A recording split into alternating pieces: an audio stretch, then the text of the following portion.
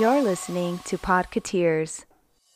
Welcome to episode 478 of Podcateers. This week we begin a quest to properly hydrate Andrew. We provide some updates on the SAG-AFTRA and WGA strike and talk about some interesting comments made by a former Disney Channel star.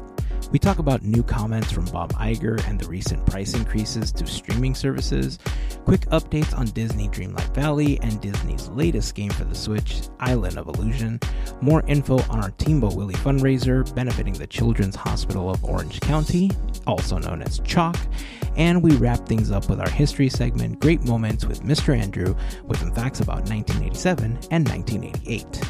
For more information on our auctions benefiting the Children's Hospital of Orange County, make sure that you're following us on Instagram. We will be posting information there.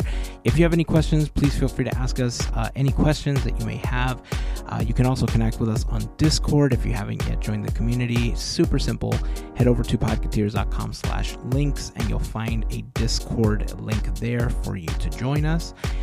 Our first auction is going to be going up on August 17th at noon Pacific time. It's going to run for 24 hours. More info in the episode and also on our Instagram. Our goal is to raise $500 before the end of August, and you can help us get there with a small donation or joining the team to help us raise money. You can go to teamboatwillie.com, which is just like Steamboat Willie, but without the S, or you can go to chalkwalk.org/teamboatwillie. Every little bit helps, so anything that you can give is greatly appreciated.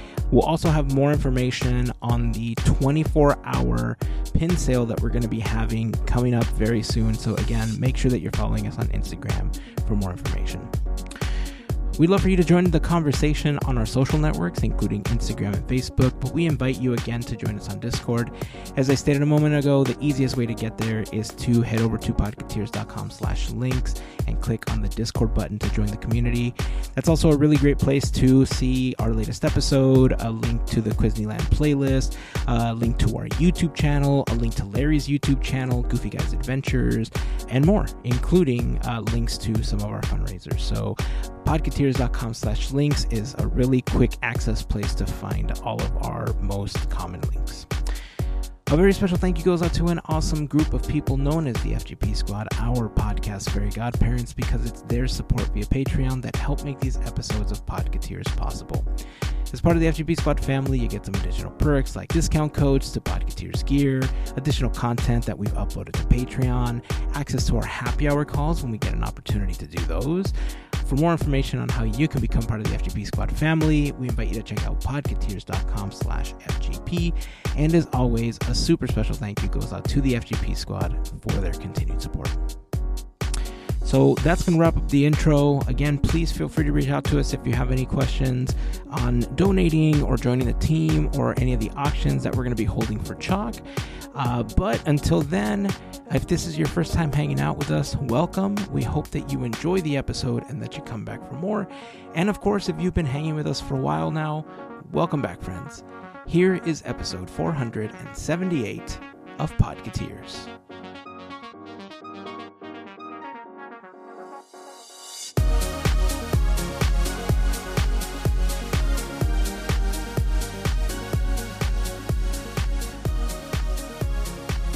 Dude, let me tell you, you definitely, and I was telling Mel this before you jumped on the call today, but I bought these hydration mix things, right? These Vita Coco mix things, and the only reason I bought it was because it has the coconut flavor in there. It's got a watermelon and a lemon lime one. Tried all of them as soon as I bought it. Sadly, the coconut one, which is the one I really wanted, did not taste as much like coconut, so it was kind of disappointing. More like sunblock? The watermelon? I mean, I would have probably preferred sunblock, to be honest. It wasn't even that good.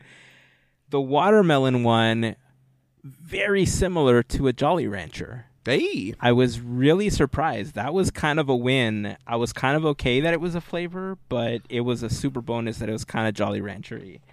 The lemon lime one, it's my least favorite in the packet. And so I went in for a drink. I got some water, and I was like, all right, cool, it's time for a drink. There's only lemon lime ones left in there. And I gotta drink them because I paid for them, right? But now I'm like, should I just drink my water as water? Like, should I not dress it up? Should I just hydrate with water? Like, I don't want to drink the lemon lime ones. Are these they're like the hydration plus 3 times hydration? Blah, blah, blah, blah, blah. So do those antioxidants and all that stuff? So do those ones specifically have? This is going to get real in the niche, but I've been trying to find drinks that don't have either sucralose or aspartame in them, because does not agree with my stomach for some reason, and everything that is 0 calorie whatever has one of those 2 in it, and it's like very annoying. Yeah, so this one I wish I could tell you was sugar-free. It's absolutely not. They do have some grammages of sugar. But if it's regular sugar? It's cane sugar. Okay. Well, then that should mean that there's no sucralose or aspartame in it. I'm fine with sugar. It's probably less sugar than a friggin' Dr. Pepper, that's for sure. How much is in a Dr. Pepper? I don't know, a lot. Like probably 40 grams. 40 grams or so. Because that's pretty common. Right. I think a Coke has about 40. These have 7. Okay, well, that's less. Yeah. Way less. Less is better. Send me the link and I'll look at it. Maybe these will be. Yeah, I'll do that. Because I've been drinking, I'll drink a Gatorade in the morning, and those have so much freaking sugar and all other kinds of freaking crap. I love Gatorade too. It's great. But if I could cut down my sugar by, a bit, it would probably be good for me, I wish the coconut flavor was a little bit better. I got a great price on them too. There was like 30 in the packet, and I think it was like $15 on sale. Do they only make those 3 flavors, or do they have like another pack with like other flavors? Because if they had like an orange, I know you're a big orange guy. Oh man! Mm-hmm. So apparently on their website they only have these 3 flavors. Dumb. So as far as hydration mixes are concerned, this is all they have. Well, back to the drawing board. I'm trying to figure out. I don't know if anybody out there listening has a good flavored beverage that has less sugar than Gatorade, doesn't taste like disgusting, and doesn't have sucralose or aspartame in it. Go on the Discord and let me know, because I don't go shopping very often.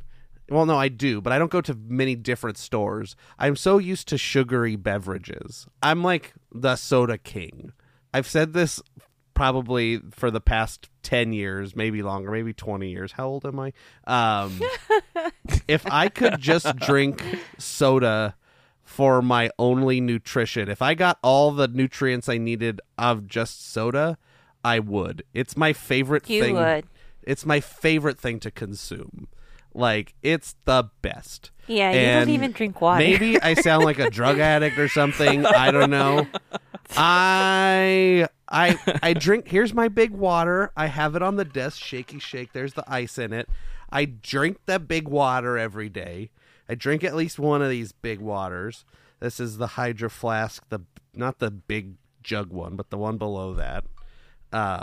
So I do drink water, but if I didn't have to, if I could just drink Dr. Pepper and I don't know, other stuff, I would.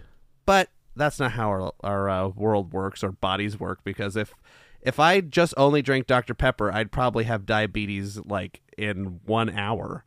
Oh, jeez. It's pronounced diabetes. Diabetes. Walter Brimley would be mad at me. Diabetes. But anyway, my tangent still reigns true. If you know of anything that doesn't taste like horrible grossness, because I can't stand the seltzer flavor. Because we were talking about Buble the other day, and I tried. They had a can at the store. They had like the big tall boy at Walmart or whatever. And I was like, okay, I'll try it. I was like, it just tastes like seltzer. Everything just tastes like seltzer. I can't stand. I guess I could just train if I drank it enough, maybe it would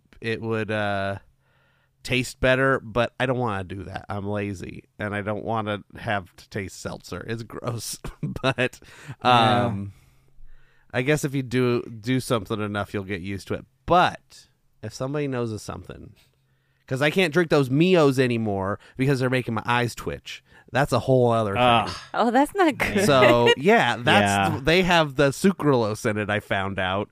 I was drinking like 2 like giant bottles with Mio in them every day, and then I was like, my eyes feel weird. So I stopped drinking that, and my eyes feel fine. So I think I'm just allergic to all these artificial sweeteners. So yeah, anyway, this is a long intro tangent about weird allergies and drinks, but why don't we talk about something more interesting? Again, anyone listening, if you can help Andrew find something that he can drink without messing him up, that would be fantastic. Join us on Discord. Yeah, let us know. Do that. Join Hydration Talk on Hydration Talk. Yeah. Not Hydration Talk. We're not on TikTok for that. Join what would we call it on Discord? Well, it's just Hydration Discord Talk. Channel. TALK. Oh, Hydration Talk. Yeah, exactly. That's what I thought you were saying.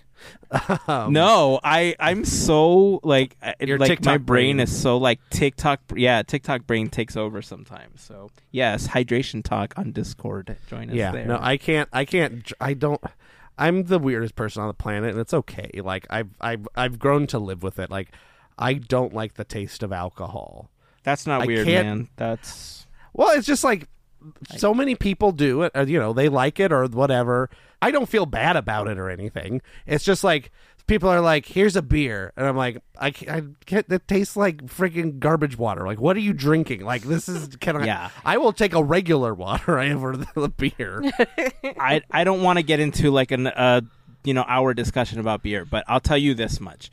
All the majorly produced beer absolutely tastes the way that you describe it. It's horrendous. It's garbage. The craft beer that I felt I got into was very flavorful. It really did have the different notes that were described on the bottles and in the descriptions of how it was brewed. So I did get an opportunity to explore a lot of very flavorful beers. Yeah. I did get an opportunity to explore a lot of flavorful wines as well. So I got to learn a little bit about wines and stuff. But that I know that's an entirely other conversation we can have, but let's jump into some other stuff. How about Hold on. I got one more thing I want to say because I got these thoughts. It should be short. You go to a wedding and they're like, we're going to toast. Hooray, here's the toast. Man, and you want them to give you milk. Bad. Yes, and mac and cheese. I want them to give me anything. I wish I could at least like champagne. That's like the one thing that's like, all right, people, they give you a tiny little glass, and I'm like, I will hold this glass, and I will raise the glass up, and then I will just set it down on a table, or give it to I'll pour this into your cup, and then I will go with the children and have the apple cider or whatever. Like that's the of the alcohols would be the one thing that I wish I could like stomach. Because even that, I'm like, what is this, like, spicy water that I'm drinking? Like, I don't even know. The only alcohol thing that I've tasted in recent past that actually tasted okay to me was at the restaurant BJ's. They have a, like an alcoholic root beer that tasted pretty good. Oh. There's the one thing I've that had a couple of those. They're pretty good, yeah. So there it is. There's the end of my thing. We'll do a FGP exclusive talking about wine that Andrew might like, but probably won't because he's crazy. But anyway, You're not crazy. No, I'm crazy. I'm nuts. I don't know. It's also very late, so It is very late. Maybe I think that's what's hitting us right now. Yep. Let's talk about something else. All right, so let's interrupt me. How about we please. shift to let's shift to the strike. I know there were some recent updates. Okay. Tell us about the strike. Let's pivot into that. Where are we on the strike? The strike.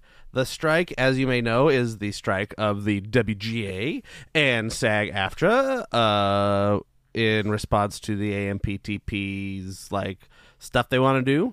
It seems like at this exact moment, the WGA, the Writers Guild of America, has gone back to the table with AMPTP. Like, our AMPTP has come back to the table, so there is some talks going on right now, but this is just in the past day. So as of this recording, there's no deal, there's no anything. It's just like the start of talks. And so speculation is that for the actors, SAG-AFTRA folks, they're anticipating that AMPTP will not come back to the table with them at the earliest if and when the WGA makes a deal. So they've been going for, as of this recording, 106 days, the WGA. Yeah. And the writers have been, I think they've just hit 30. I don't remember exactly. Maybe they're not at 30 yet. This article I'm looking at doesn't have theirs. It's a WGA article. But that's kind of the latest that has been released. There's not a ton because, it's all like closed door meetings, and they're not going to like announce what stuff has been, until there's like another like refusal or whatever. I don't know. I'm not a bargainer on this stuff, but it seems like something is happening, but who knows what that could mean, unless you hear an official thing from either the WGA or a WGA official like person. Nothing is to be like speculation shouldn't be believed unless it's coming directly from the WGA when it comes to what is being talked about in these meetings.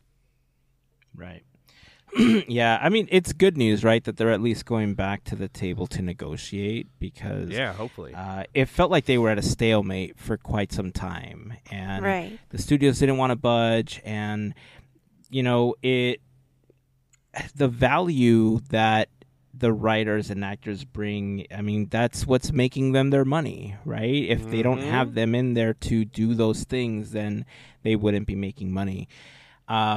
And this is on the heels of some VFX artists basically voting to unionize to become part of IATSE, right? So I think the latest on that is the visual effects crews at Marvel Studios had set a date to vote to unionize, and I think the balloting will be conducted between August 21st and September 11th, but the ballots are going to be counted on the 12th. And, if it's in their favor, they will essentially become a union and be a part of IATSE at that point. So there's a lot going on. It's weird to me that the VFX artists went so long without unionizing, considering there's such a huge part of films and the TV industry and everything. Good for them for doing it, but it's just so weird that they've went so long not being a part of a union, for all the work that they do. So we'll keep tracking that. We're hoping to have good news at some point that, the studios are going to help them out. They're meeting them at a place that's favorable for everyone.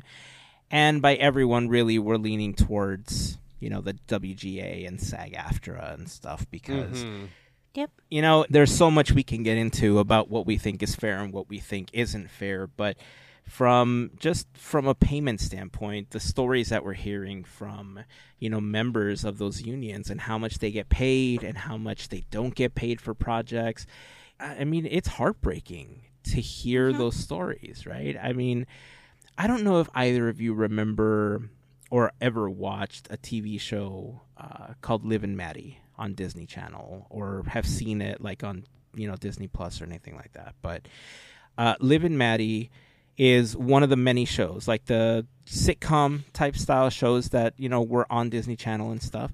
And for a long time, there was this rumor that Disney Channel shows wouldn't go on past 3 seasons. And I never understood, like, it was just kind of like a joke, or like it wasn't really fully understood why that was the case. So Joey Bragg was the older brother on Liv and Maddie, and he was recently on a podcast where he was talking about the structure of all of their contracts. And they were made in such a way where he said that the actors would get 88% of scale. And roughly translated, that rounds out to about minimum wage hourly for the actors. Then, if the show was popular enough, they would get a 4th, 5th, or 6th season. And as part of their contract, they would get more of that money. Instead of 88%, it would get bumped up to like 100%, right? However, Disney Channel, and this is according to what Joey says, right? After the 3-season run, Disney Channel would spin off the show. The same characters would be there, the same, the premise would be tweaked a little bit. So shows like The Sweet Life of Zack and Cody became Sweet Life on Deck. Liv and Maddie became Liv and Maddie Callie style. We saw this with a lot of different shows. And it was because it was considered a brand new show. So instead of going into a 4th, 5th, or 6th season with this popular property, they would start a brand new contract under the new sitcom name and go back to getting 88% of scale versus getting bumped up to the higher tier pay. I remember years ago, my brother and I had this conversation about how the curse of the Disney Channel sitcoms that never went past 3 seasons, or they never went past 72 episodes, or whatever the case was. And we never understood why, and some of them, we like some of those shows. So to us, it was just confusing as to why they would cancel it or why we got these weird spinoffs. And now it makes sense. Mm-hmm. If what Joey stated in that interview is truly how they handled contracts, I mean, it adds to a lot of the negative comments and a lot of the negativity of how business has been conducted. Mm-hmm. And it shows why someone like Robert Carradine, who I think we talked about 1 or 2 episodes ago, he was the dad on Lizzie McGuire, was showing, a residual check for $0. When not only was he in every single episode of Lizzie McGuire, but he was also in the Lizzie McGuire movie, which are on Disney Plus. They're on the service for you to watch. So the fact that he's getting $0 residuals for something like that is just baffling, right? So, and I think the biggest issue that people are having with this whole situation right now is that a lot of services they're bumping up their prices. There isn't new content because of the strike, and once the strike is over, it looks like it's going to take some time to get some of that content ready for the services again. Andrew, I think you found a table of what the breakdown was, what the prices were going to be for the services. Correct, yes. So this is from Tom's Guide. I've used Tom's Guide before for they do a lot of technology reviews, and you'll see it a lot on best Wi-Fi router that has N router or something, or best whatever. They usually have a list, and Tom's Guide is usually pretty good place to go. But yeah, so this they have 2 lists. They have the base cost of all the new streaming services. So this is whatever the base cost is. It's with if their cheapest one is with ads or whatever. So it starts out with HBO Max Max is $16. Hulu with ads is $8. These are the latest hike prices, I believe. Netflix $15.49. Disney Plus with ads $8. Peacock Premium $6, which is Peacock with ads. Paramount Plus Essential $6, and Apple TV Plus $7. Then that goes to the without ads for every streamer. So Max is the same at $16. They don't have an ad tier. Hulu with no ads from $8 to $18 for another extra $10 for no ads. Netflix is the same, $15.49 for their standard package. Disney Plus with no ads is $14. It's $8 with the no ads. $12 for Peacock Premium Plus, which is the no ads, which is twice as much as a regular Peacock. Paramount Plus with Showtime. is again double from the $6 price is $12, and Apple TV Plus is the same. They have no ads either way, $7. So if you were to get all the no ad streaming services, add all those up, you would have 1, 2, 3, 4, 5, 6, 7 streaming services. You'd be paying $94.49 for each one of those. And I'm sure some people do. Like, I don't have Apple TV Plus or Paramount Plus, but I have, I have all the rest of them. So that's still not like a insignificant amount of money. If you think about it. But, I mean, I get... It's hard because it's like... Basically, what all these people are doing is they're just making their cable channels again that they used to have, or whatever. Yeah. They're just like, all right, here's the same price as cable. It's like... The whole idea of this was to, like, be cheaper than cable. Cut the cord, da-da-da-da-da. And now it's the same price. I mean, I guess the options that you have are you can just not have some of them. Like, if you don't care about Paramount Plus, you don't have to get it. Like, Apple TV, you don't have to get it. Max, you don't have to get it. Like, you don't have to get any of these.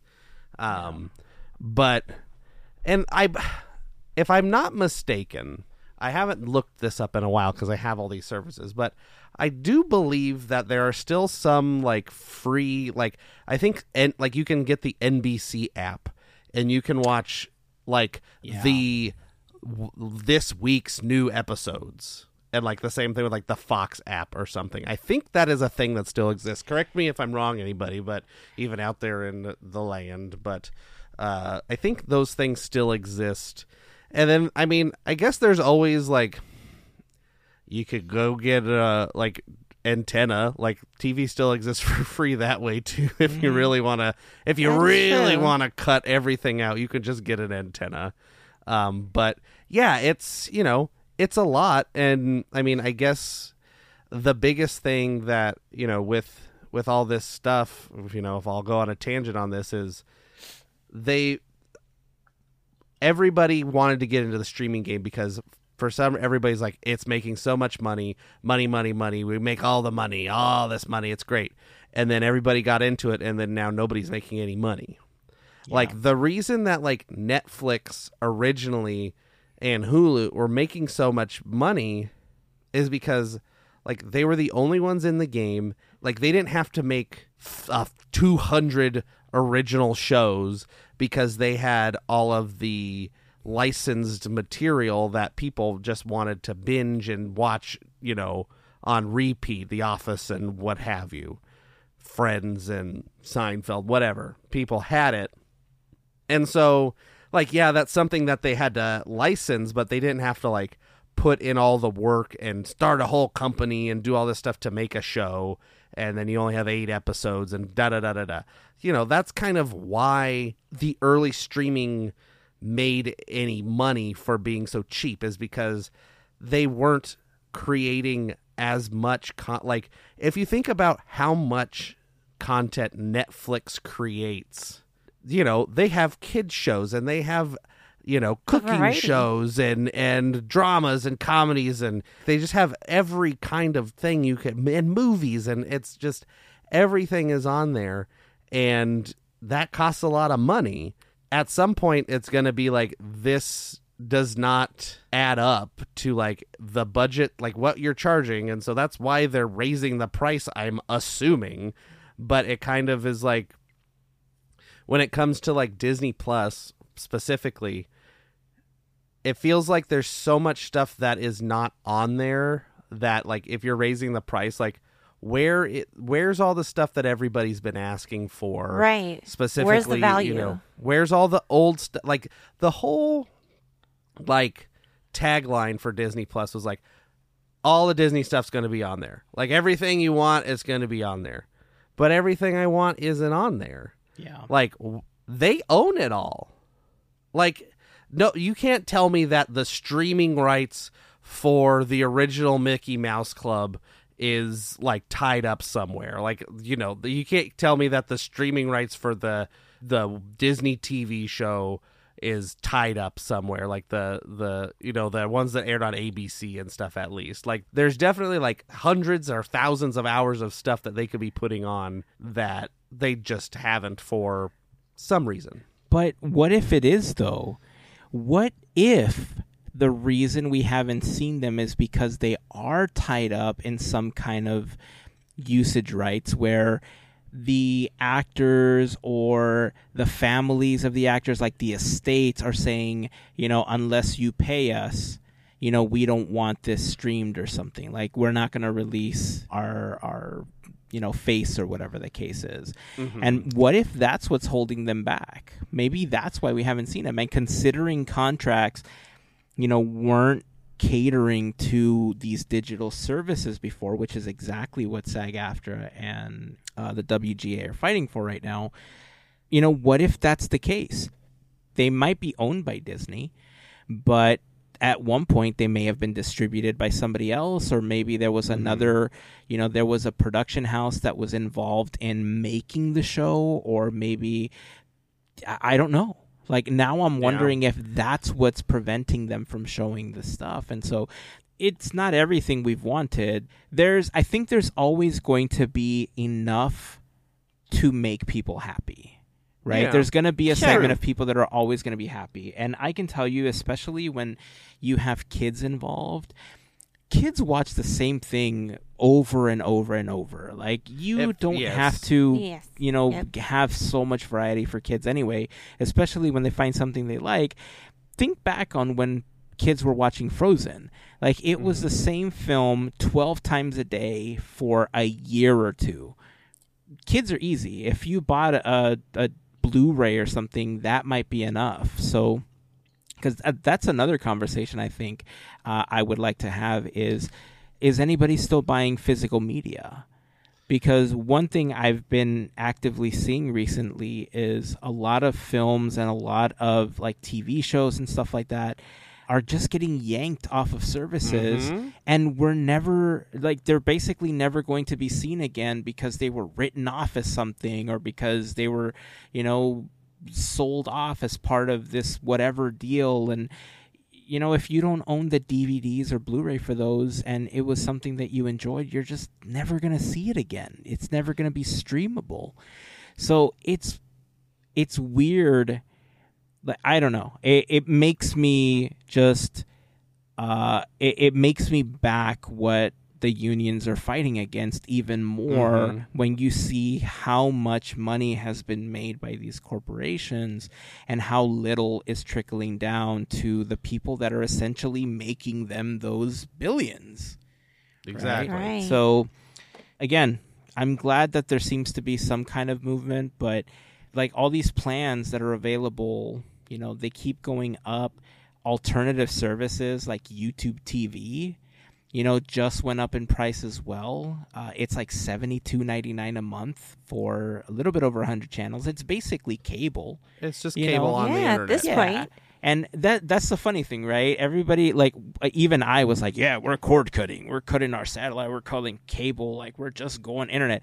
But you still got a cable of internet coming into your house. So it's not like you really cut anything. You just kind of change the provider. Exactly. And, you know, everything from YouTube to Sling to is it Philo or something like that? Like DirecTV has a streaming service now where you could just do it over the internet without the satellite dish itself. But they're all up there. You know, they're all $70, $80 a month, and then you can add your premium channels on top of that. You can add DVR capabilities so that you can access TV shows that you want to record over the web later. So I don't know what the breaking point for people is going to be, because the password sharing thing is a whole other issue that now even Disney is saying we're going to crack down on password sharing, which for Netflix, they're saying that they benefited from it, that they had new signups and stuff like that.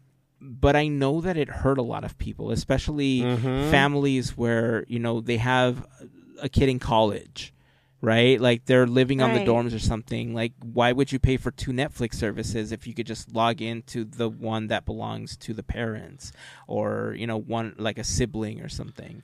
Well, and it's like there's a spouse in the military. Yeah, that's another Or traveling. example. Or Yeah. or you're traveling, or you live in a car or whatever, or a RV. Like you don't have Great a examples. home Wi-Fi. You cannot your Wi-Fi cannot be your phone. Like it has to have like a home IP address.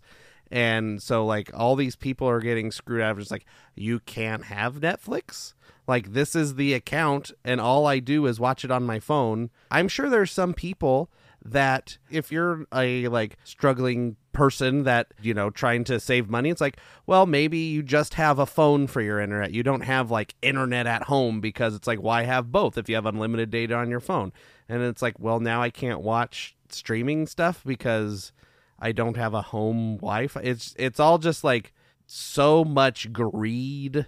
And like, Agreed. I've said this before and we've talked, I don't know if I've talked about it on the thing, but it's like, there is a point where a company is making too much money.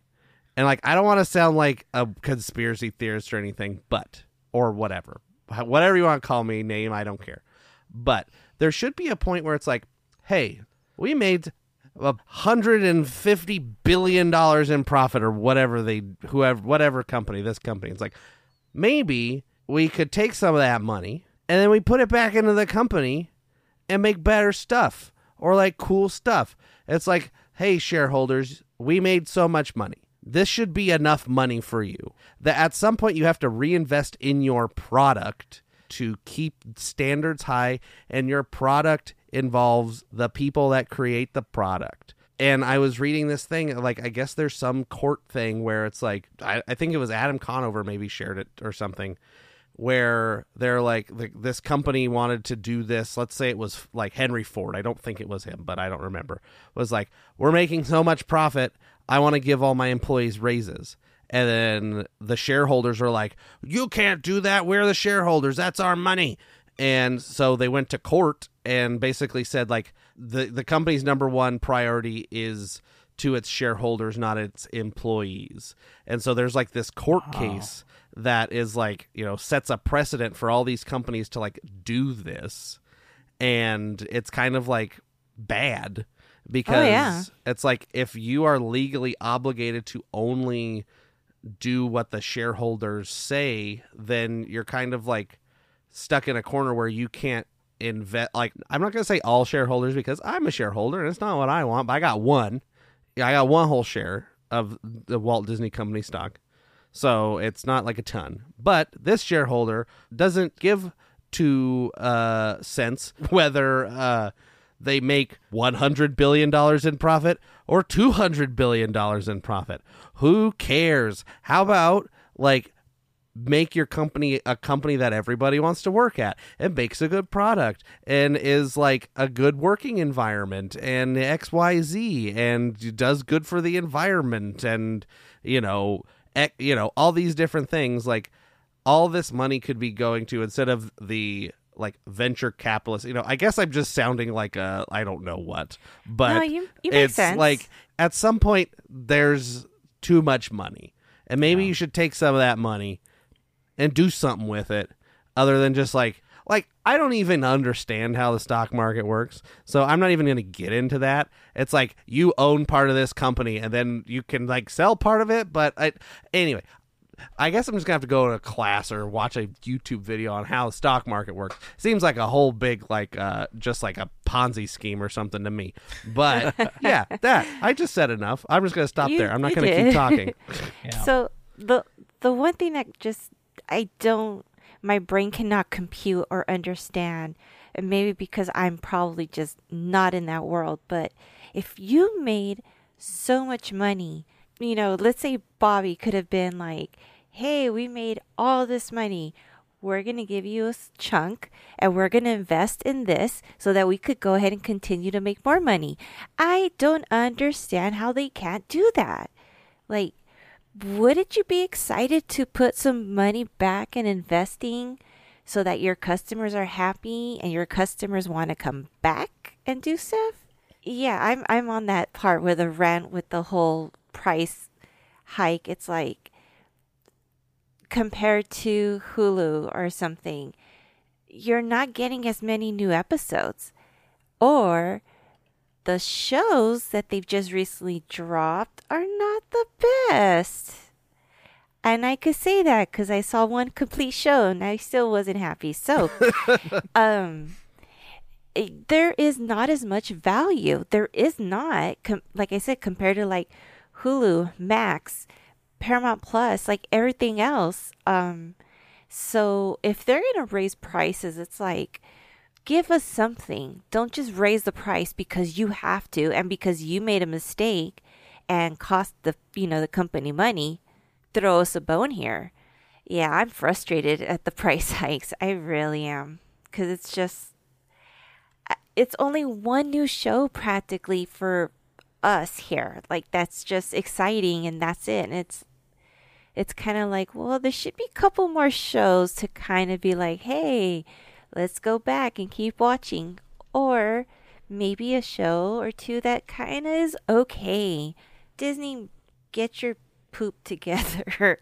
Yeah, I mean, it's not just Disney, right? It's all of the studios that are a part of this right now. It's the major studios that, the strike is against. But, I always love to give people the benefit of the doubt. I do my best to give people the benefit of the doubt. I understand that I feel like in the past 10, 15 years, I've grown as a person. I think that's part of growing up. I think that as you get older, you have an opportunity to learn about things and try to correct situations and do your best to not repeat mistakes that you've made. And more importantly, do your best to teach those coming after you a better way. If someone makes a mistake, obviously, it's great to see them trying to correct it. But then there's also, like, Bob Iger, for instance, billions of, making millions of dollars. There was the very famous quote that everybody just kind of ran with when he did the interview at the Billionaire Summer Camp. And he was like, oh, what they're asking for is, what was the quote, Andrew? Like, he was saying that what the writers were asking for was disturbing. Not realistic is what. Not realistic. That's what it was. There you go. That it was not realistic. And then, just days ago, he was quoted as saying, and this is from a Hollywood Reporter article, it says, nothing is more important to this company than its relationships with the creative community. That includes actors, writers, animators, directors, and producers. I have deep respect and appreciation for all those people who are vital to the extraordinary creative engine that drives this company and our industry, and it is my fervent hope that we quickly find solutions to the issues that have kept us apart these past few months, and I am personally committed to working to achieve this result. That's a direct contrast. Like, that is a 180.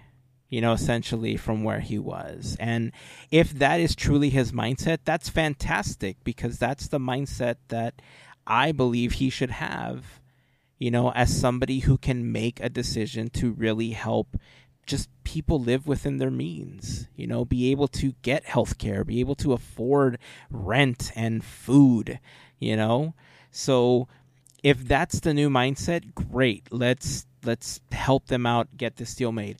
But if it just turns out to be something that sounds great in a soundbite because the news articles were making him look like a villain all of a sudden, then that's horrible, right? Because that's not what they need. That's not what they want. And like I said, I've, big fan of Bob Iger for a really long time. I've also stated that there's things that Bob Iger has done that I have not agreed with and I have not been fully on board with. But of everything, this is probably the most disappointing. That if he truly felt like this should have ended for Disney a long time ago. And this is not something new just for writers. Like, this is something that even cast members have gone through. I get that, like, the last 3 years have been full of turmoil and they've been full of unexpected things that nobody ever saw coming. I remember helping with a cast member food drive at one point. Like, why would we have to do a cast member food drive if they were making enough money for themselves? Like, you see what I mean? Mm-hmm. Like, it just, Yeah. it's hard to not see those things and just not understand why Disney doesn't see the value in their own employees, like their own cast members, regardless of whether they're in the parks or whether they're at Imagineering or whether they're writers or actors. We're fans. We love to see these things. We want to be a part of them.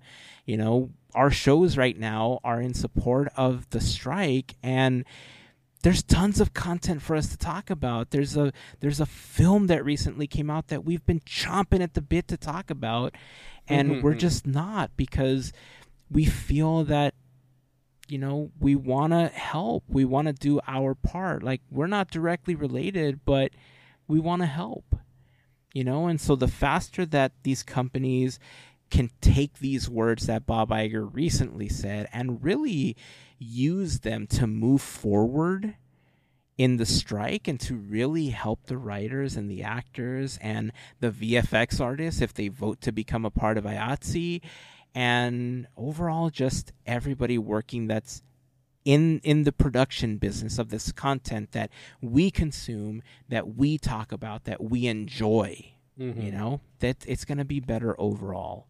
So, I mean, if we're going to see all these price hikes and it's eventually going to go towards helping everybody that's on the picket line, great. Do I think we need the price hikes to help the people in the picket line? Absolutely not. There is plenty of evidence that these companies have made money to help everyone on the picket line. Granted, I understand that some of these streaming services are losing money. Disney recently talked about how in the second quarter, there was a streaming loss of like $512 million. And there was like what do they call it? The impairment charge, the $2.5 billion, when they removed all those shows that they were purging from Hulu and stuff like that. So there was an additional loss to that. I get it. I know that they're losing money, but it all circles back, right? If you keep raising the price, less people are going to want it because they're not going to be able to afford it, especially at a point in time where not a lot of people are making enough money to pay for these services. It even ties to the prices in tickets in the park, right? For a long time, they tried to subsidize Disney Plus with money from the parks. But the parks also took a hit, and people have been very vocal about, the parks not being at a state of like, hey, this is the Disney that I remember thing, sort of situation. So, yeah, I wish there were appropriate words to help the studios and the CEOs and these executives see what they're doing and the essential damage that's being done. But at the same time, they can't be blind to it. Like, they have to understand that there are people out there that are suffering. And again, all I can wrap to is I want to give them the benefit of the doubt. And I want to hope that Bob Iger's recent words are a stepping stone to solving this and moving forward and finding an amount that's equitable, for everyone. Something they can agree on, something that's livable, for everyone on the picket lines, and that the studios will still make their money. I understand that they have to answer to their shareholders. I get it. I'm sure people are out there like saying like, you just hate money. No, I don't. If I could have more of it, that would be great. I would love more. Thank you. But at the same time, again, there's people that either live in their car, they can't afford rent, they can't afford a meal. Like, there is something horribly wrong with that situation. It's sad. So I don't know. Again, hopefully it's a good step forward. We'll keep you posted on the changes, and we're crossing our fingers for a more positive outcome much sooner than later. All right.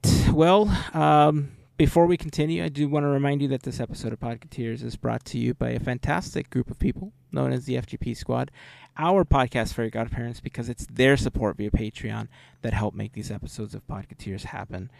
For more information on how you can become part of the FGP Squad family, we invite you to go to podcateers.com/FGP. There you'll find a list of some of our top contributors, a link to our Patreon, a little bit about what the FGP Squad is all about.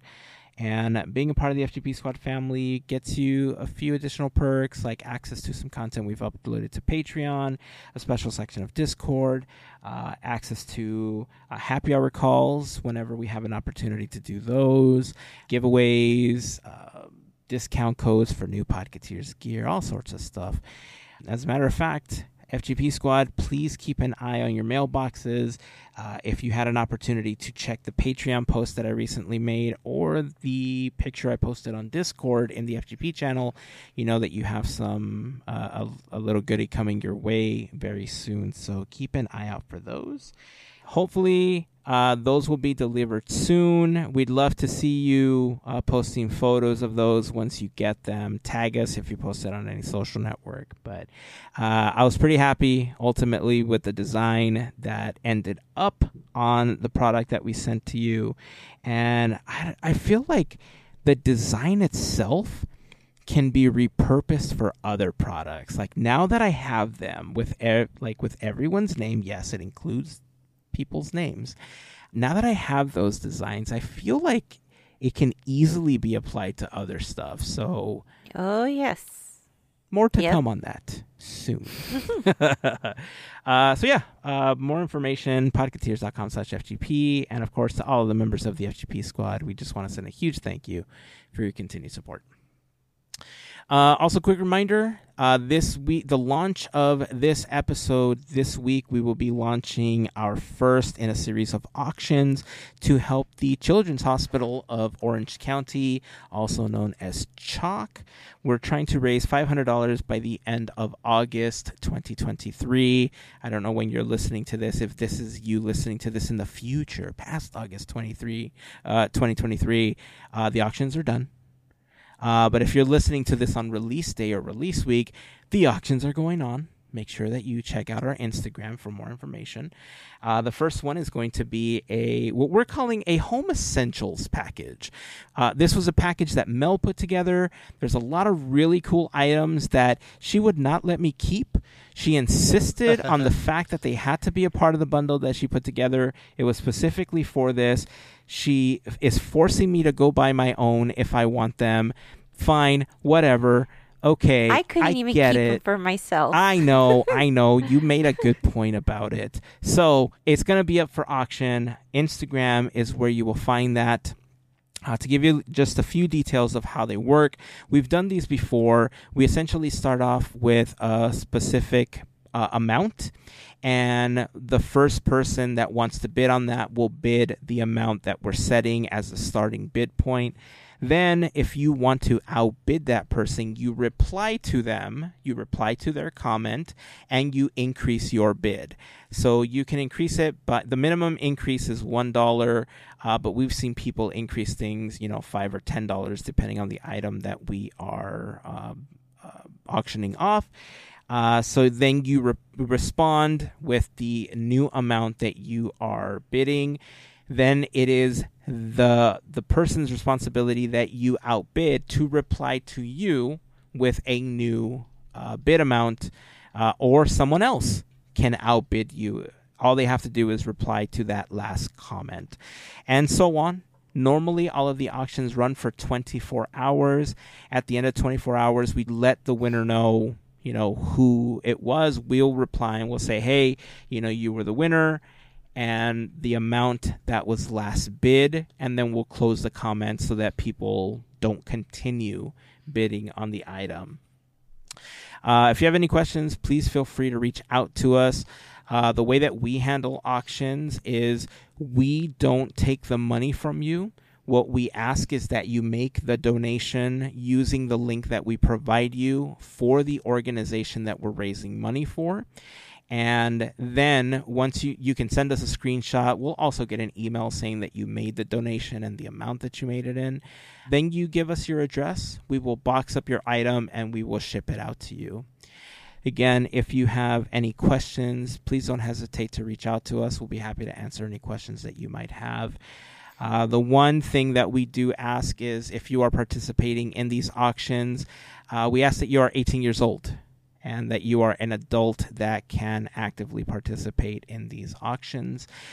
We generally give people 24 hours to pay once the auction has closed to make sure that, we get the donation and we can get it shipped out to you as quickly as possible. If for whatever reason the person that won is unable to pay, we will give the person that was last outbid an opportunity to pay and then get the item for themselves. Anything else that we want to mention before the auctions begin to go live? I think I covered everything, right? I think Yeah. so. Yeah. You did. Cool. So a lot of that information is also going to be on the post. Look out for it on Instagram. We'll repost it on the Teamboat Willie Instagram account. Yes, Teamboat Willie has an Instagram account. If you're not following, please go follow the Teamboat Willie Instagram. But we got some other surprises. We have some FGP squad members that were very generous and donated some items that I think you're going to love as well. We're going to be posting those within the next several days as well. I'm super excited. Again, $500 is what we're trying to reach by the end of August. If you don't want to participate in the auctions, donation is great. Any denomination counts. I've always heard my $1 is not going to make a difference. My $2 aren't going to make a difference.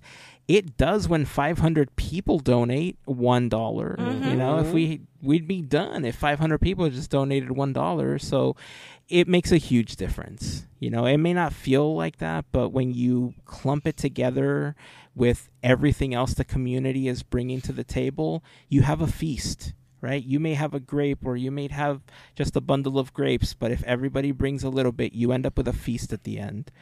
Also sharing our link. That's another great way to participate. We have chalkwalk.org/teamboatwillie is the donation link for this current fundraiser. And then finally, the other thing that we're doing to help raise money is I mentioned in the last episode that last year when we were raising money for Chalk Walk and for City of Hope, we made a special edition Teamboat Willie pin. It's gold and black. We only had 100 of those to sell. It was very, very limited. It was the first time we ever made an enamel pin, but we were super psyched. We were super happy with how it turned out, and we have of the 100 that were made, we have less than half at this point. But if you're interested, if you go to podcateers.com, you will see a link to purchase one of those. Proceeds from the pin sales also go to benefit these fundraisers. As a matter of fact, you know what? I think the last time that we posted it, we had a day where we were donating either $5 or $6 for each pin sold. I'm going to, in advance, let you know. Probably, I'll give it maybe a week so we can get people to know that it's coming. That way you get the collectible pin. But for 24 hours, I'm telling you in advance before this goes up, for 24 hours, all pins sold, instead of us donating $5, we will donate $10 for every pin sold. 24 hours only. Nice. I will tell you in advance. I will post it on Instagram, on Discord, everywhere, on Threads, because, we're on Threads now. Mm-hmm. So you know that the sale is coming. But for 24 hours, any pin sold, we will donate $10 for each one of those instead of $5. So keep an eye out for that. And, yeah, that's it. That's all the auction stuff that we have. So pretty excited. Keep an eye out on Instagram. And let's hit our $500 goal.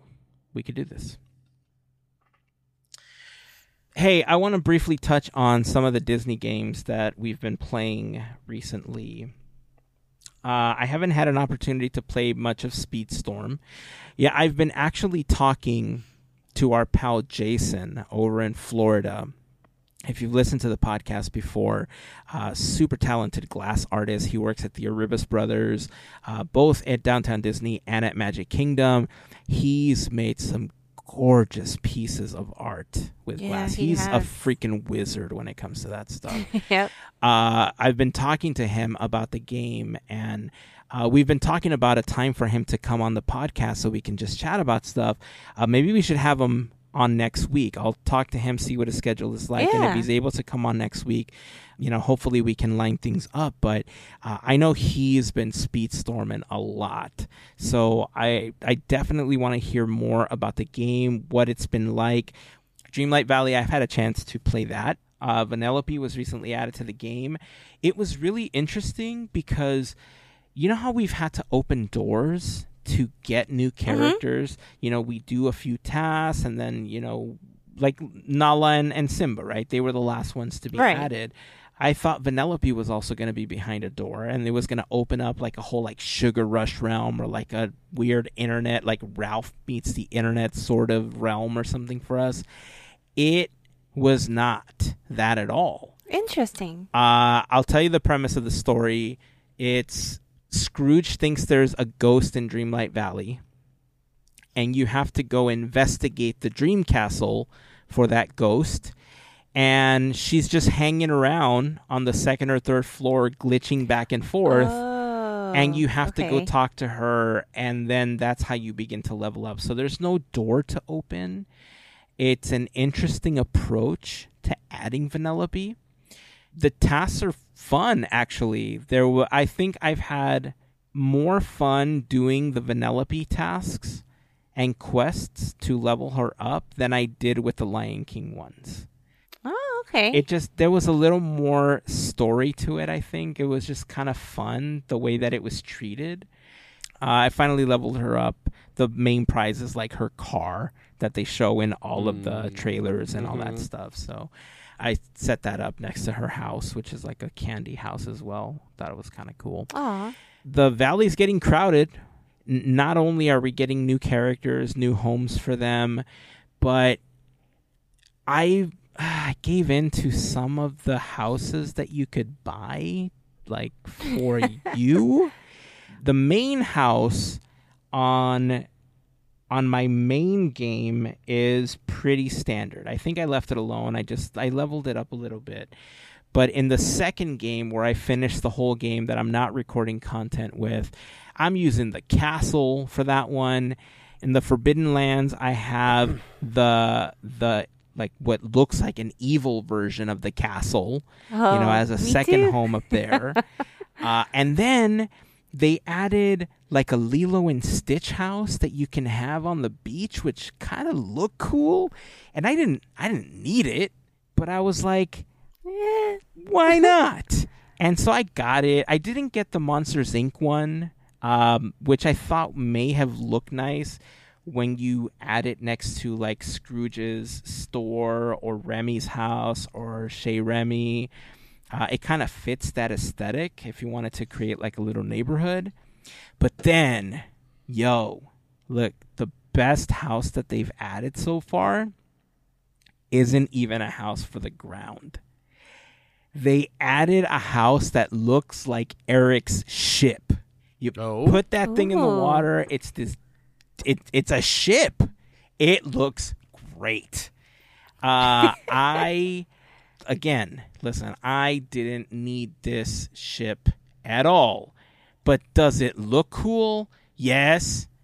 Yes. Is it going to help decorate the beach? Yes. And so I got it. I'll have to send you some screenshots, or I'll have to post them on Discord. But it takes up a lot of space. Where did you guys put Maui's house? On the beach. Are you by the big staircase, or are you on the opposite side where it leads to like the forest, or like where did you end up putting Maui's house? Oh, actually between the staircase and the first bridge. Oh, okay, okay. It's like in a little corner. Okay. pretty Andrew, much. are you about the same on that one? Mine's next to basically as close to Skull Rock as it can be on the left side of Skull Rock. Okay, In that area there. cool. So I have Maui's house right in front of the staircase, like as if you're entering the Glade of Trust, and the ship house, like Eric's ship, essentially takes up 3 Maui's houses lined up next to each other in the water. Oh, Wow. It's a large piece for the beach. So decoration wise, it looks super cool. Another thing that they recently added that it's cool because it does allow you to earn a few new moonstones and this like new currency that they have in the game, but they have something called Dream Snaps now. And the Dream Snaps are challenges on a weekly basis where they tell you, like, decorate your beach with items from Lilo and Stitch, or wear specific type of clothes, or, you know, whatever the challenge happens to be. And then you set everything up. You use your camera to take a picture highlighting all of the items, and then it asks you, do you want to submit this as part of your Dream Snap, you know, for the challenge? You could say yes, you could take another one, whatever you want. If you submit it, it essentially goes into this pool where you can go in and vote on Dream Snap photos, and it will randomly show you 2 photos side by side. You just highlight the one that you want to vote for. You vote up to 50 times, and then you get moonstones, and you're eligible to get this like new currency that they have. I forgot what the new currency is called. Pixel something or other. I forgot what it is. So far, some of the Dream Snaps that I've seen are really creative. Like, some people go all out, and I don't know if they're just decorating that like one section for the picture that they're taking for the contest, or if their valleys are like fully decked out. We still have a lot of limitations. You know, there's only like 3,000 items I think you can place down, you know, for decoration. So the more you place down, obviously the faster you're going to run out. But the Dream Snaps has been fun. There are some people that are really trying hard to upload photos that are not family friendly, and I think the Dreamlight Valley mods are doing the best that they can to try to filter those down and finding ways to, you know, remove them from the service. But yeah, I mean, so far it's been a fun little addition. It's a really great way to try to earn a few moonstones without doing a lot. So if you want to be able to buy some of these other things like Eric's house and, you know, these other things that they have in the store without spending real world money, I think it's a really great option, especially considering that they've upped the amount of moonstones that you can get even in the chests. Like, you can get a few more, you know, through the blue chest that just kind of spawn randomly throughout the valley. So the things are still expensive. You know, they haven't done anything to lower the prices of stuff. I think that's kind of where they're going to be for a little while. But I'm hoping that by the time that they release the game to the public, that the prices will go down. I'm still in shock that depending on the game system that you're playing, they cost more or less. I thought they were just all kind of the same price until that was brought to my attention. So that was kind of crummy. We probably talked about this before, but I wonder if it's like how much the platform takes. Probably. So like, it's probably like Gameloft is like, I want this much money. So then they just add the like percentage that the platform takes on top of that for the cost. That seems like the most likely scenario. Because I know Nintendo, of all the companies, is the most notorious for, you know, playing hardball with some of that stuff. So it's very likely that's exactly what's happening. So, yeah, so that's been fun. And then the last game that I've had an opportunity to play is Island of Illusion. And this was a game on Switch that I remember seeing the trailer and a little bit of the gameplay for back at D23. I was at the video game panel, and they had shown a lot of this, cool new stuff that was coming along. And from that panel, I've had an opportunity to pick up 2 games, one of which I still have not had a chance to play because I bought it at the same time I bought Hogwarts Legacy, and I was just so consumed by Hogwarts Legacy that I have yet to touch Midnight Suns. So Midnight Suns is next on my docket of games to play. But Island of Illusion so far, it's a Switch exclusive game as of the release of this episode. It's a side-scrolling game. It's a back-and-forth side-scrolling game. It's using the animation style of the newer Mickey Mouse shorts. It's, I don't want to call it harsher animation. Like, did they ever give it a name? Like the new style? I don't know. It's like the Rudish. I mean, that's like the guy, right? Yeah. Is that his name? I just kind of hit that style. Yeah. So it's in that style. But the game overall, I have to admit, has been pretty fun. It's really easy to learn. I can't classify it as like what people would qualify as a cozy game. Like, it's definitely not an Animal Crossing or, a Dreamlight Valley, so to speak, because there is a little bit more to do and there's a little bit more involvement with the characters. But what I liked is that it does have different challenge levels. And if, you just want something easy to play, put it on the lowest level and you can have some fun playing it. If you have kids, they'll be able to pick it up super easy. Adults alike, I think, will also enjoy playing the game. Basically, it's the Fab Four have been summoned to this island called Monoth, I think it's called. What I really like so far about the characters that they meet on the island is that they're really snarky. They break the fourth wall a lot in their conversations. I Nice. love the snarkiness in the game. That's probably my in the story. That's probably my favorite part. Like, throughout the quest, you end up going out and finding all these collectibles. There's a bunch of memorabilia that you can find that's themed to different cartoons. Like, there's this Steamboat Willie memorabilia. There's Lonesome Ghost memorabilia, Sorcerer's Apprentice stuff. Making the Beanstalk. So all the iconic Mickey cartoons are represented in the memorabilia that you can collect throughout the gameplay. And it just unlocks some cool new stuff for you. It is voiced by people that we're familiar with. Brett Iwan does Mickey. Tony Anselmo does Donald. Bill Farmer comes back as Goofy. Caitlin Robrock does Minnie, because unfortunately several years ago we lost Russi Taylor, who voiced Minnie Mouse for many, many years.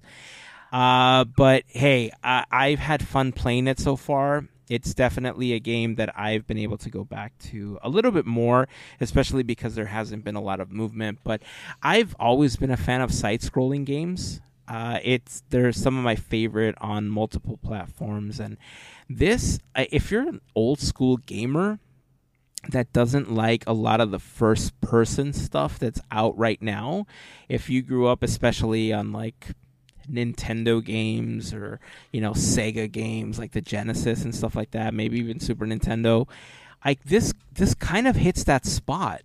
Right, the graphics are a little cleaner, obviously, because they got sharper lines. It's a better game and graphic engine. But as far as side-scrolling is concerned, it's satisfying. The gameplay is satisfying. There's a couple of controls that I think are a little wonky. The mechanics, especially when bouncing off of certain things, get a little wonky. I don't think it's anything that they can't fix, especially with an update to the game. But overall, it's a fun game. I definitely recommend Island of Illusion. I hope they release a demo at some point that you can download and give it a shot, because I'm telling you, the snarkiness of the game is possibly my favorite. Cool. I really want to give it a shot once I get some freaking time. I haven't played. I played a little bit of Dreamlight Valley. I got a little bit of the Vanellope stuff, but I think she's only level 3 at this point. So I've got more to go on all of that. But that, of all the other Disney games that have come out, that definitely is the other one that's on my radar that I want to play. Yeah. Have you had a chance to play, Mel? I know you dropped off because of all the work that you recently had. No. A lot of my extra time goes to Threads now. And Monopoly. And Monopoly. Oh, and Monopoly Go. Yes. Monopoly. I play. That's all I play is Monopoly. We're trying to finish those stickers. I got 2 stickers left. If anybody plays Monopoly Go on Discord, let me know. I think we've talked about this before. I got 2 stickers left that I need, and then I complete all the stickers, and then I get 15,000 rolls. Now, if you don't play Monopoly Go, that means 0 things to you. But if you do, it means a lot. Well, I'm certainly looking forward to talking to Jason about gameplay. We had a really good conversation about, playing video games as adults now. And I know that there's probably going to be other people out there that agree with, how we feel about it. But I'll leave it when he's here. It'll be a conversation we can have with him. So, but Island of Illusion, I recommend it. Dreamlight Valley, the Vanellope Quest, super fun. And I hope to get a chance to play Speedstorm soon because I miss it. It's so fun. I'm telling you, it's Disney Mario Kart. It's got a few extra power-ups and stuff like that. It can get a little complicated because they decided to have 2,000 different forms of currency in the game. I'm kidding. There's like 4. But still, there's no additional currency in Mario Kart, which adds to the complication. But once you kind of understand the mechanics, I think it's super fun. One other game that I won't talk about this week, I'm hoping to talk about it next week because I'm hoping to get some of the packs, is Lorcana. Lorcana is a card game that Disney's going to be releasing with Ravensburger very soon. On August 18th, I believe it goes on sale for like small shops, so small comic shops and small places that hold card tournaments and stuff are going to have access to it. They're going to have it for sale, and it goes for sale to the general public at major box stores on September 1st. So I'm hoping to get like a couple of the starter packs, learn a little bit about the game. More information has been slowly trickling out on the gameplay and the premise and the story and everything. I haven't read or watched anything about it because I was hoping to get the cards to kind of have it in front of me to learn a little bit. But regardless if I can get the cards or not, there's stories about how that's been going recently, which we'll talk about next episode. But I'm hoping to get them, and if I do, or regardless of whether or not I do, we're going to be talking about Lorcana next week. So if you're interested, make sure that you join the conversation. Give us your thoughts on Discord so we can share them in next week's episode. So I think that's it. I think it's time to start wrapping up the podcast. So I think it's time to send it over to the great Mr. Andrew for, what are we looking, 87, 88 this week? That is correct. Nice. So without further ado, here's the great Mr. Andrew. Hello, everybody, and welcome to the segment. It is very late. I'm reclining back, so my voice may have changed. Who knows? We'll see. But the years this week are 1987 and 1988, and as a refresher, as standing in solidarity with the unions striking, we will not be covering film or TV currently until the strike has ended or we stop doing this segment. Hopefully the strike ends first. But so that for 1987 we will start with video games. How poignant. Video games released for 1987: Mickey Mousecapade for NES. Love that game. Basil the Great Mouse Detective for Atari 8-bit and Commodore 64. And a Lucasfilm game, Maniac Mansion, for Commodore 64, Apple II, MS-DOS, Amiga, Atari ST, NES, and Macintosh. For theme parks in 1987, in January, Eastern Airlines is dropped as official airlines for Walt Disney World. The new sponsor, Delta Airlines, signs a 10-year contract for $8 million. The contract is effective July 1st. Delta will also pay $2 million per year to maintain the If You Had Wings exhibit at the park. On January 9th, Star Tours opens in Tomorrowland at Disneyland. It costs $32 million to create. On February 27th, Tokyo Disneyland welcomes its 40 millionth guest. On March 12th, the Walt Disney Company names Robert J. Fitzpatrick president of Euro Disneyland. On March 20th, Captain EO opens in Tomorrowland at Tokyo Disneyland. On March 24th, Michael Eisner and French Prime Minister Jacques Chirac, I hope I'm saying that right, signed the full agreement concerning the building and operating of Euro Disney.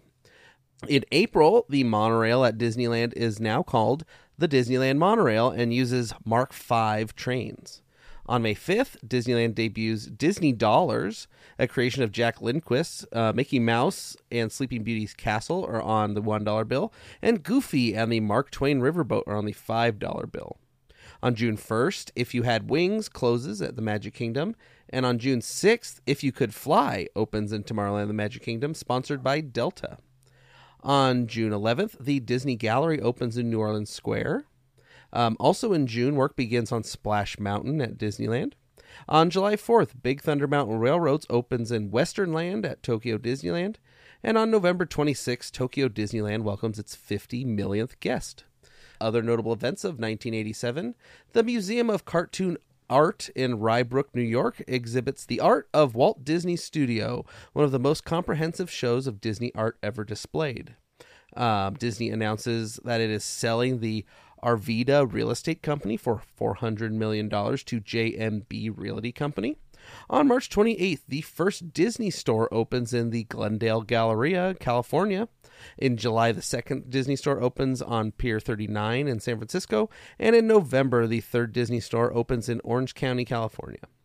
Also this year, Disney creates the Disney Legends Award program. Fred MacMurray is the first to be awarded. Disney begins featuring its television advertisements after great sporting events, where the star runs up to the camera and says, "I'm going to Disneyland." Snow White receives a star on the Hollywood Walk of Fame. A hot air balloon shaped like Mickey Mouse dubbed Air Force One debuts, and Marty Sklar is named president of Walt Disney Imagineering. Birthdays for 1987, we have February 9th, Michael B. Jordan. April 3rd, Rachel Bloom. April 9th, Jesse McCartney. September 28th, Hilary Duff. October 18th, Zac Efron. And November 28th, Karen Gillian. Deaths for 1987. On April 19th, Disney legend and one of Walt's 9 old men, Milt Kahl. That brings us to 1988. For video games in 1988, there are quite a few. Sierra Online releases the Black Cauldron game for the Amiga computer. Buena Vista Software releases the Who Framed Roger Rabbit game for the Commodore 64 computer. The price of that was $29.95, and the price for the Amiga computer version was $44.95. Woohoo! Also released the Mickey Mouse, a game just called Mickey Mouse for Commodore 64, Amiga, Atari ST, Sinclair ZX81/Spectrum. Also a Donald Duck game for Famicom. Donald Duck the Hero for Commodore 64. A Goofy game called Matterhorn Screamer for DOS, Apple II, and Commodore 64. The Jungle Book for Amiga and Atari. And The Chase on Tom Sawyer's Island for Apple II, Commodore 64, and DOS. For theme parks in 1988. On January 28th, groundbreaking for the Dolphin Hotel and the Swan Hotel complex begin in Walt Disney World. On January 30th, the Illuminations show debuts at World Showcase Lagoon in Epcot. On February 13th, the Expo Robotics robot demonstration opens in Communicore West in Epcot. On March 19th, Disneyland is host to the first Blast from the Past celebration with a parade, Main Street Hop Show, Super Hooper Duper Hula Hoop event, and the original 1950s and 60s entertainers. On April 10th, America Sings in the Carousel Theater in Tomorrowland at Disneyland closes. On May 6th, the Norway Pavilion opens in World Showcase at Epcot Center. It includes the Floording Shop, Puffin's Roost Shop, Kringla Bakery, Og Cafe restaurant, and the restaurant Akershus. Again, I'm sorry, I'm probably butchering all those, so apologies to Norway in general. On June 18th, Mickey's Birthday Land opens near Fantasyland and Magic Kingdom, including the mini surprise birthday party show. On June 28th, Disney's Grand Floridian Beach Resort Hotel opens in Walt Disney World on the west shore of the Seven Seas Lagoon. It includes Flager's Restaurant, 1900 Park Fair Restaurant, M. Mouse Mercantile Shop, Narcoossee's Restaurant, Victoria and Albert's Restaurant, and Commander Porter's Shop. On June 30th, the Videopolis Railroad Station opens at Disneyland. On July 5th, the Maelstrom Boat Ride opens in the Norway Pavilion at World Showcase at Epcot. On November 23rd in Disneyland, Bear Country is renamed Critter Country, and the Crocodile Mercantile Shop opens in Critter Country as well. The former name was Ursus H. Bear's Wilderness Outpost. Other notable events of 1988, Disney buys 36% of the Rather Corporation, which owns the Disneyland Hotel. Bjornlies also buys 36%, agreeing to allow Disney to run the hotel and develop some land in Southern California as part of the deal. Time magazine features Michael Eisner and Mickey Mouse on the cover of its April 25th issue for an article on the revival of the Walt Disney Company. Walt Disney Company acquires Childcraft Education Corporation from Groyler Incorporated for $52 million. Childcraft is a maker of children's furniture and equipment.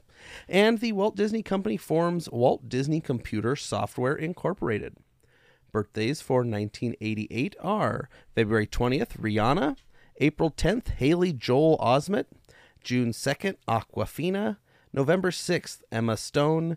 December 14th, Vanessa Hudgens. And our deaths, October 25th, another Disney legend and one of Walt's 9 old men, Eric Larson. So that's it for this week. The years, again, are 1987 and 1988 for great moments with me, Mr. Andrew. So let's go to bed. Well said. That's it. That's going to wrap up the episode. Until next time, keep dreaming, keep moving forward, and always remember to pass on the magic. Have a fantastic week, everyone. Bye. See ya.